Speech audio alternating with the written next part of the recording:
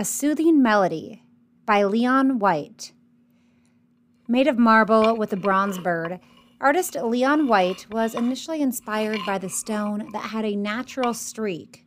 He said it reminded him of a Native American blanket pattern. And so that was the inspiration, to carve an elderly Native American woman. In the sculpture, the woman is holding a baby bird that has fallen out of its nest. She's holding it to protect it and whistling a soothing melody. The woman's hair swishes to resemble the wind blowing.